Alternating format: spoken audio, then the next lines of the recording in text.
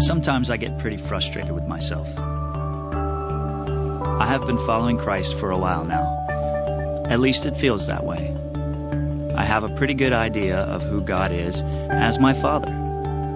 I know He created me. I know He loves me no matter what. And I understand how Jesus has redeemed me and become my Savior.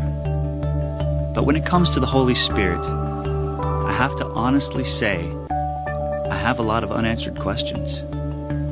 It just doesn't seem to work for me. I look at other Christians, and they seem to know exactly who the Holy Spirit is. The only problem is that one person's image of the Holy Spirit looks completely different than the next person's. They seem to have it all figured out. But I have questions. I read in the Bible where Jesus says we will receive power when the Holy Spirit comes on me. But I don't know that I have ever felt that power.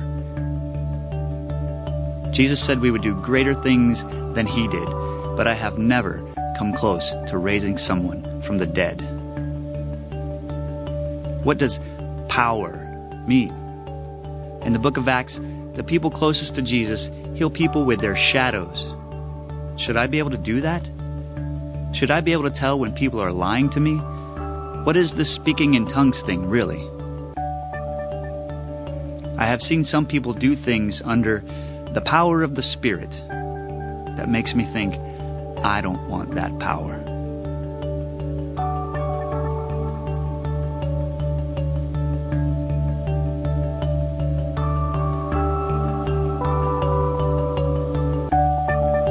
But maybe my concept of power is different from God's.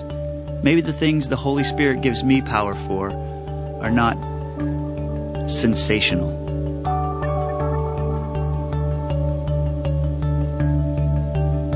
What if when Jesus said we would do greater things than Him, He was talking about the way we live our lives, the decisions we make, the words we speak? What if the Holy Spirit is so powerful that He is the source in every Christ follower, no matter how different that looks?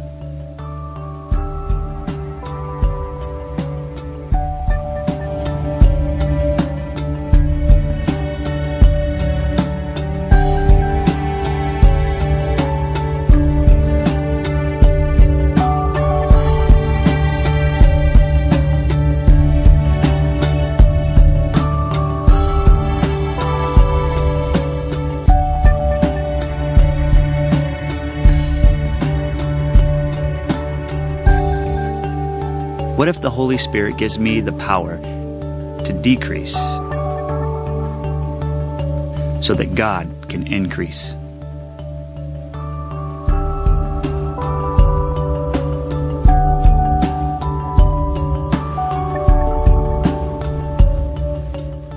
The Holy Spirit. Do you have any questions? Questions about who He is? Questions about what He does? You have any questions about gifts of the Spirit, especially sign gifts like healing and miracles and speaking in tongues? Questions like, do I need to be baptized in the Holy Spirit? If I am, what is the evidence of that? Or do I need to be filled with the Spirit? And how do I know if that takes place? Or I really want my life to exhibit the fruit of the Spirit, but how does that happen? I mean, there are a lot of questions regarding the work of the Holy Spirit. Am I wrong to question the dudes that I see on television that they touch a person and they fall out and they're slain in the Spirit, or people bolt out of wheelchairs, and I never see that happen? What is the work of the Holy Spirit? Who is He and what does He do? The Holy Spirit is the third person of the Trinity. The Holy Person is as much God as God the Father and God the Son. He is obviously a spirit. He is a He. He is a person. And as we look at the Scriptures and we look at church history, one of the things we recognize is that, as Mark Driscoll, a pastor that I listen to all the time, said, the Holy Spirit has been the forgotten person of the Trinity for a long time. It seems like for many years that the church placed little emphasis upon the work of the Holy Spirit. However, in recent years, the work and the ministry of the Holy Spirit has become an emphasis within the church. And as we look at that, the sad thing is many churches have been divided rather than united over the work of the Spirit. Many people in the body of Christ have broken fellowship with one another over the work of the Holy Spirit. Many of us look suspiciously at one another over the work of the Holy Spirit. And that's why shipwreck, which is a theme of our whole series, is very appropriate when we talk about the work of the Holy Spirit. Lines are drawn in the sand. Doctrinal lines are drawn. There are wild-eyed charismatics who always receive prophetic utterance, visions, words of knowledge, and they look at others suspiciously who don't have that experience. And then there are fundamentalists and legalists and traditionalists who say, if you raise your hand in worship, you probably ought to have it lopped off.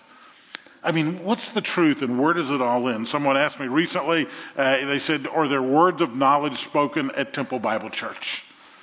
And I kind of looked at him and said, I certainly hope so. I mean, after preparing for 10 to 15 hours every week to prepare a message and to look at it, I hope there are a few words of knowledge that are spoken at Temple Bible Church. And I understood what they really meant, or the people that stand up in your body and utter prophetic utterances or what's termed words of knowledge. And who's right, who's wrong, and what happens there? Well, we're not here to divide the body of Christ. We're here to unite the body of Christ. We're here to talk about what it is that the Spirit does. What is His role, and what should our response be to His role? If you look at the title of the message, I entitled it Wind, because one of the symbols of the Holy Spirit is the wind.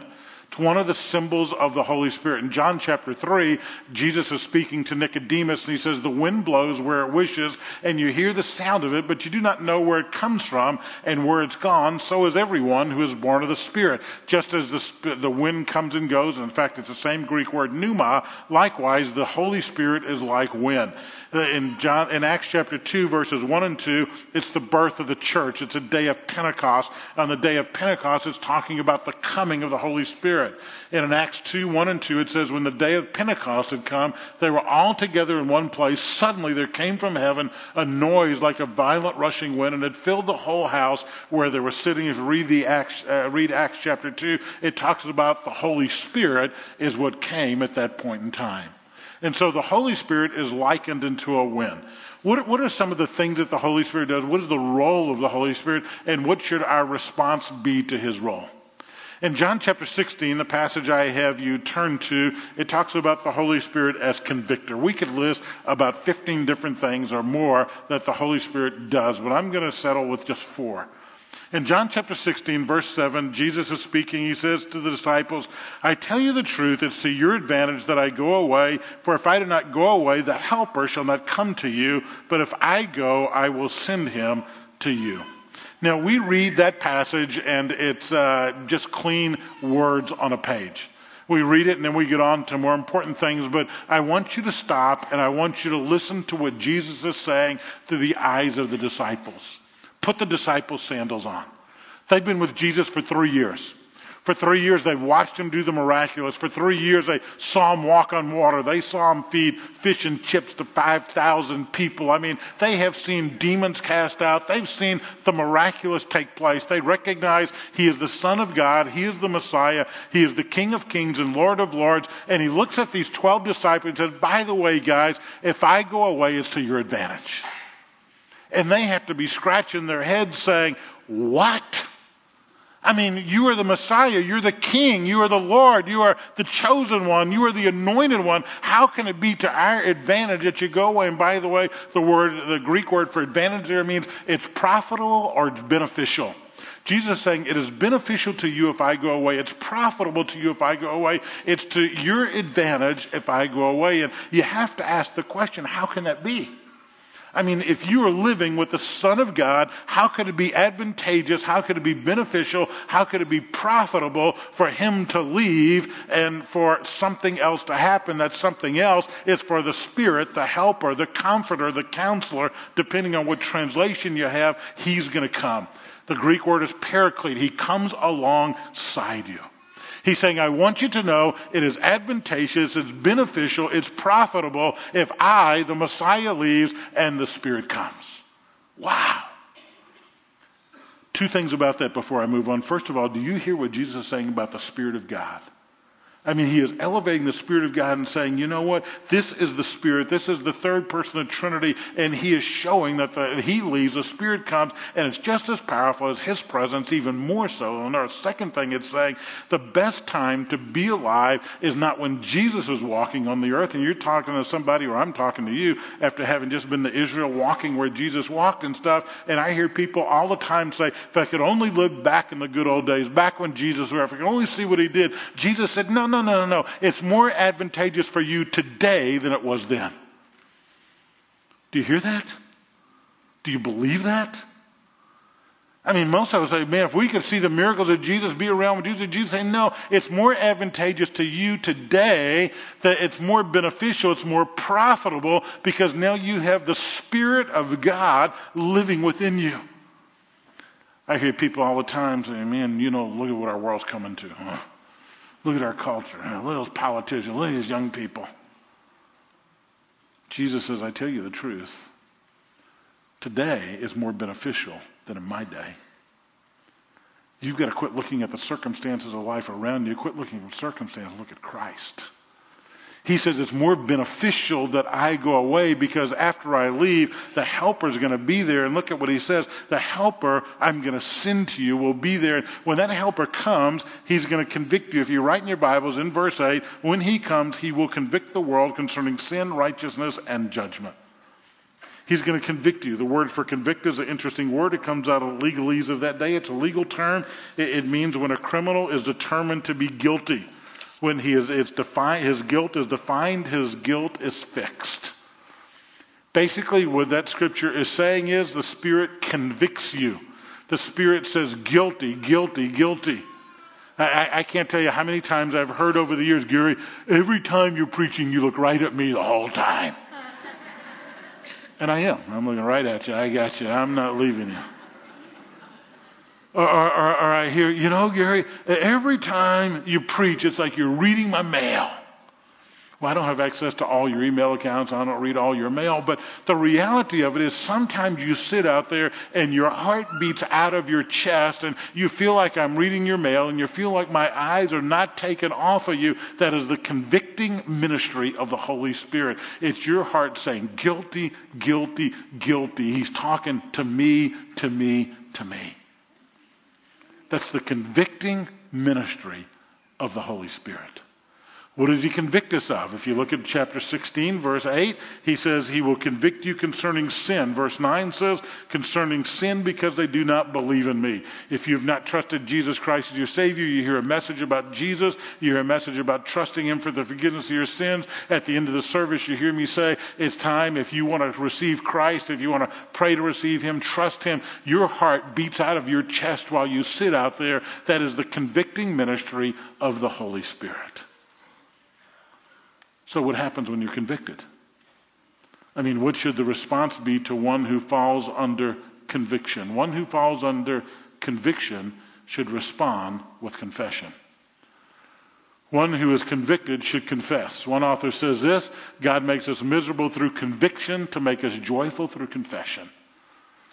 When you are convicted by the Spirit of God, you should confess. If you don't know Christ as Savior, you confess him as your Savior. 1 John 4:15 says, whoever confesses that Jesus is the Son of God, God abides in him, and he is in God. And so when you hear about Jesus and about him dying on your behalf, and when you hear about the need to accept him as your Savior, and your heart beats out of your chest, that is the convicting ministry of the Holy Spirit touching your heart so you might respond in confession and acceptance of him as your Savior. Now, many of you have done that. Sometimes you hear messages, sometimes you read the Word, sometimes you listen to guys on the radio or a podcast or whatever, and guys like me begin to preach, or maybe it's at TBC, and you hear a message and they begin talking about, your need to confess your sin. You already know Christ, but you're convicted of your sin, and maybe I'll talk about gossiping or about judging others, or maybe about harboring unforgiveness or being immoral or being filled with greed or anger or all those things that you do, or maybe I talk about things you don't do, like spending time with the Lord, or being generous with your finances, or not serving in the body of Christ, or not responding to a need you hear of. And your heart beats out of your chest. And you're saying, guilty, Guilty. Guilty. That's the convicting ministry of the Holy Spirit. The Holy Spirit convicts us, labels us guilty, and then we confess. About a year ago, I used a story that talks about the freedom of confession. The author's writing says, when I was in high school back in the 70s, I got pulled over by the police a grand total of 13 times. I'm not proud of that statistic, but I'm proud of this. I only got 3 tickets. I was a terrible driver, but I was a good talker. So he became a preacher. I got my first ticket on the way to a basketball game. I'm at a left-hand turn at a 45-degree angle into oncoming traffic that would have made NASCAR fans proud of me. The police officer I cut off, she was not so proud of that. She wrote me a ticket for $50. $50 in 1970s for a high school senior is a lot of money. He said, I decided to keep the ticket a secret from my parents and try to pay it myself. Like any good son, I was concerned about my parents' psychological well-being and didn't want them to worry about what I'd done. So I kept the ticket a secret. I made one error in judgment. I didn't realize the police department, who probably knew there were a lot of good kids like me trying not to make their parents worry, they sent a copy of the ticket to my home address.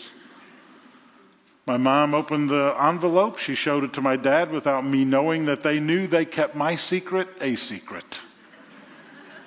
Interesting, isn't it? He says, meanwhile, I lived under a cloud of guilt. I loved my parents. I felt bad about keeping the ticket a secret.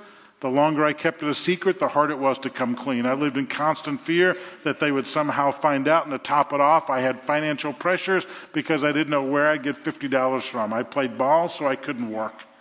Several weeks passed, and the last game of our season took place. He was an all-conference, all-district player. It was a championship game. Long story short, he scores the winning basket in front of hundreds of fans. He says, after the buzzer went off, the court was flooded. We were in complete euphoria. I was the hero. Why my dad did what he did at that time, I'll never know. He walked up to me, gave me a hug, and he said, son, I'm proud of you. And then he said, I also paid for your ticket. He said, in that moment, I went from the heights of euphoria to the depths of depression. Somehow my dad knew. Somehow he had found out. And all the guilt washed over me. But then he looked at me and said, son, it's okay. It's okay. And this author writes and says, nothing is freeing as confessed sin. Nothing is as isolating as guilt and keeping it a secret. That's why the enemy wants to keep your sins a secret. If you keep your sins a secret, you'll be trapped in a cage of guilt the rest of your life. The only way out is through confession. Trying to keep a secret from God. That's a joke, isn't it? I mean, really. You're going to sin and you think the God of the universe is not going to know it, not going to see it, and so you're going to hide it. Or you're going to do it here. When you are convicted, your response should be a response of confession. I hate when God does this to me. When I preach on something, I'm looking for an illustration, didn't have one on this, and so Bev is getting ready to take off yesterday, fly to D.C., take care of our grandson for a little while our son and daughter-in-law have to work. And so I said, babe, I'm going to pick you up at 12:30. Your plane's 2 o'clock out of Killeen. And long story short, she thought I said 3 instead of 2. And so I get there at 12:30, and she's not completely ready. Her bags aren't completely packed. And and I get a little gruff and said, babe, what have you been doing? Texting and talking?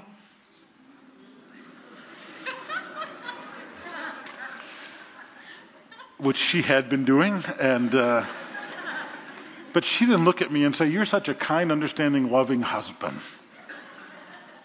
You know, the minute those words came out of my mouth, I knew I was wrong. And so I said, babe, I am so sorry.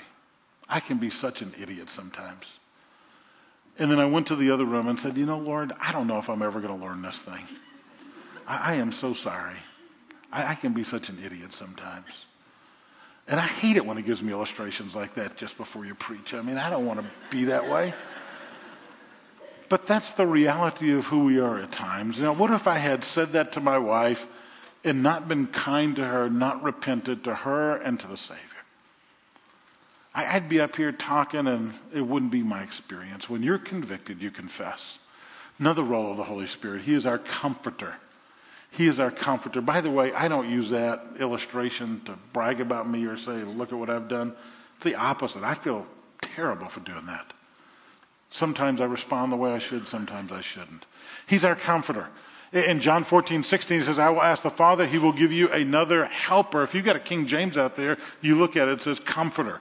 If you've got an NIV, it says counselor. The word is paraclete, one who comes alongside. He tells the disciples, I'm going to ask the Father, He's going to give you one who comes alongside you. By the way, he says in that particular verse, and He will be with you forever. Why is Jesus saying it's better that I departed so the Spirit can be imparted, who is going to live inside of you every single day of your life the moment you accept Christ as your Savior? But the comforter, the helper, the one who comes alongside, the counselor, the Holy Spirit, whom the Father will send in my name, will teach you all things. When the helper, the counselor, the comforter comes, the one who comes alongside you, who I send from the Father, he's going to testify about me. What John is saying in that context, or what Jesus is saying in the context in John's gospel is this. The disciples in John chapter 14:1 are concerned. That they are filled with anxiety, they're filled with worry, they're struggling because Jesus just told them He's going to a place where they cannot come. And in John 14:1, He says, let not your hearts be troubled, believe in God, believe also in me. The disciples are filled with anxiety, they're filled with worry, they're filled with struggles. And Jesus says, I want you to be comforted, and the way I want you to be comforted are the verses I just showed you. You're going to be comforted through the comforter who comes alongside you. I'm leaving.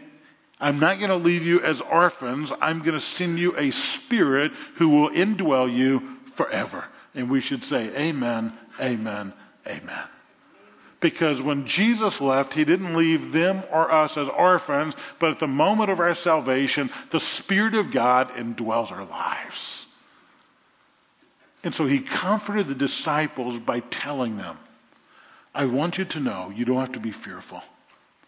The one who comes alongside, the paraclete, the comforter, will be yours. So when you're comforted, what do? When you are comforted by the Spirit, what should your response be? In 2 Corinthians chapter 1, Paul writes these words.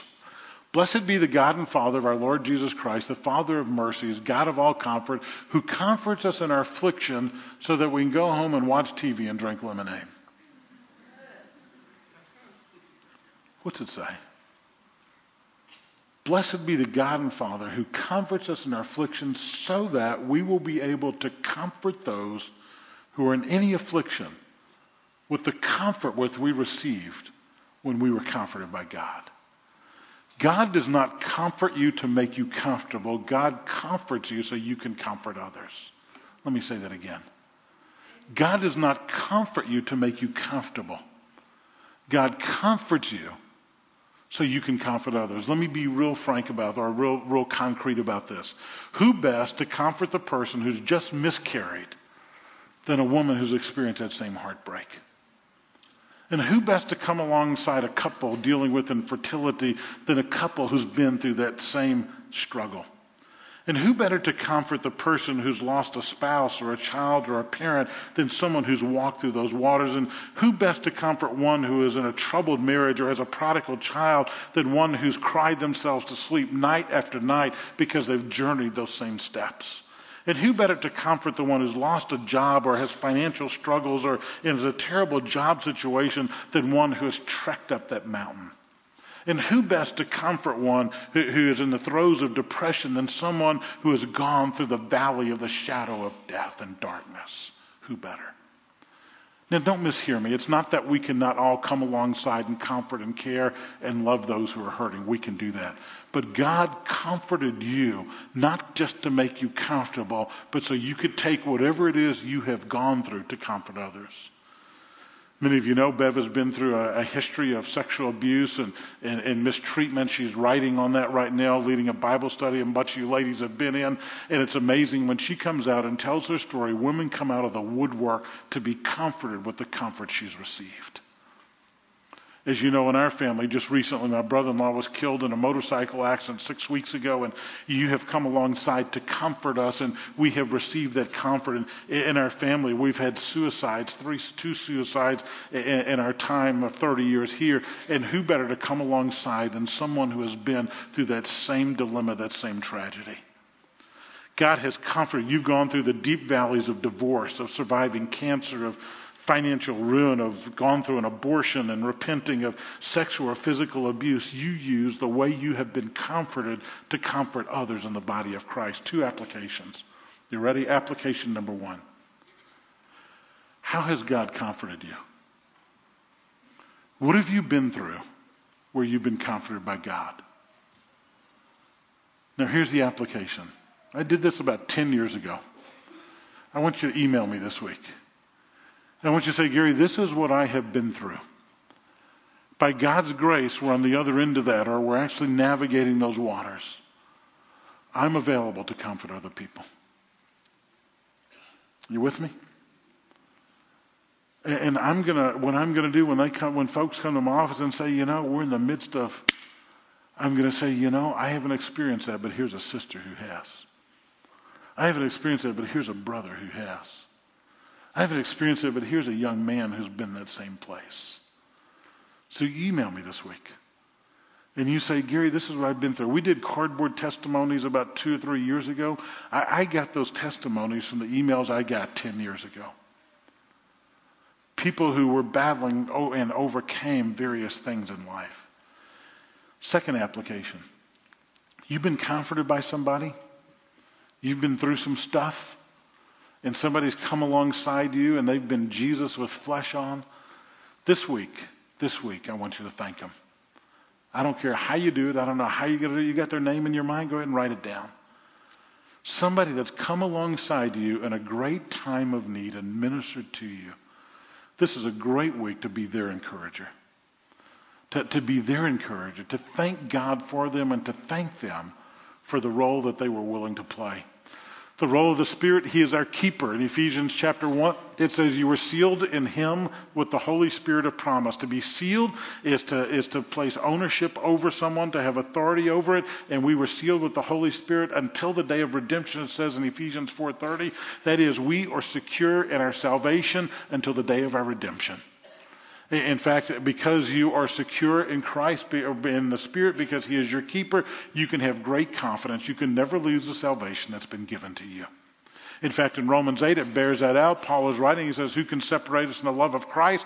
Can tribulation, distress, persecution, famine, nakedness, peril, or sword? I'm convinced that neither death nor life, nor angels, nor principalities, nor things to come, nor powers, height, nor depth, nor any created thing will be able to separate us from the love of God that is in Christ Jesus our Lord. The moment you come to faith in Christ, you are secured eternally, period. Does that mean you live a life of licentiousness because of that? No, you live a life of slavery to the Savior who saved you because of your great love for Him. Finally, the Holy Spirit is our controller. If you want to read about that, I just preached a sermon. We went through Ephesians, did a whole sermon on what it means to be controlled or filled by the Spirit. It says in Ephesians 5:18, do not be drunk with wine, for this is excess, but be filled or controlled by the Spirit. A person who's filled with alcohol is controlled by something other than themselves. A person controlled by the Spirit or filled with the Spirit controlled by something other than themselves. A person controlled by alcohol does unnatural things. A person controlled by the Spirit does supernatural things, and our character is impacted. Because of that, we respond by seeing our character develop. It's called the fruit of the Spirit in Galatians 5. The fruit of the Spirit is love, joy, peace, patience, goodness, kindness, faithfulness, gentleness, and self-control. When I think about the role of the Holy Spirit and teaching on the Holy Spirit, I believe what we learn is a life that's submitted to the Spirit is a life of power. We think of submission, we don't think of power. But in this realm, when we submit ourselves to the Spirit of God, we experience the power of God on display through us. I'm asked questions a lot about Temple Bible Church, what we're like, what we believe in, and recently someone came to me and said, I don't see the evidence of the Holy Spirit in your body. It's a pretty judging statement, and so I took it in my prayer closet. and said, Lord, is there evidence of the Holy Spirit working in our body? I knew what they meant. They meant we don't see people speaking in tongues on Sunday. Or we see people doing prophetic utterance on Sunday. We don't have people doing words of knowledge on Sunday. I understand what they mean. I understand what they're saying. And so I said, I firmly believe that there's evidence of the Spirit of God at work at Temple Bible Church. So here's how I want to conclude. If you've come to faith in Jesus Christ since you started attending Temple Bible Church, if you've trusted Jesus as your Savior, I want you to stand up. Some point in time, you trusted Christ as your Savior. There's the evidence of the Spirit of God at work. Oh, wow.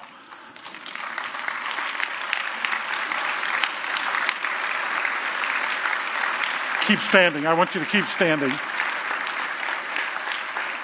I want you to keep standing. I want you to look around. This is the evidence of the power of the Holy Spirit in this body.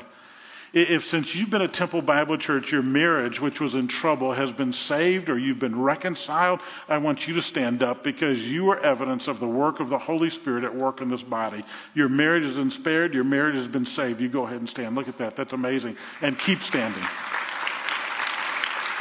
That's the work of the evidence of the work of the Holy Spirit in our body. Keep standing. If you stood, you keep standing. If you have been set free from an addiction, from drugs, alcohol, sexual addiction, and eating disorder, I want you to stand because you are evidence of the power of the Holy Spirit at work in this body. Stand up.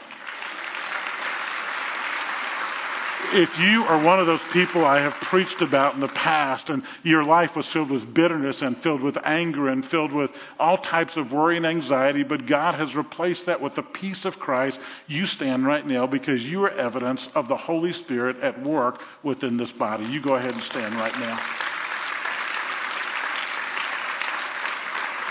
You are the evidence that the Spirit of God is alive and working in this body. If you at some point in time in your life recognize you are hopelessly, helplessly lost, and at some point in time you trusted Jesus Christ as your Savior, if you're a saved man or woman, you stand up right now because you are evidence of the Holy Spirit at work in this body.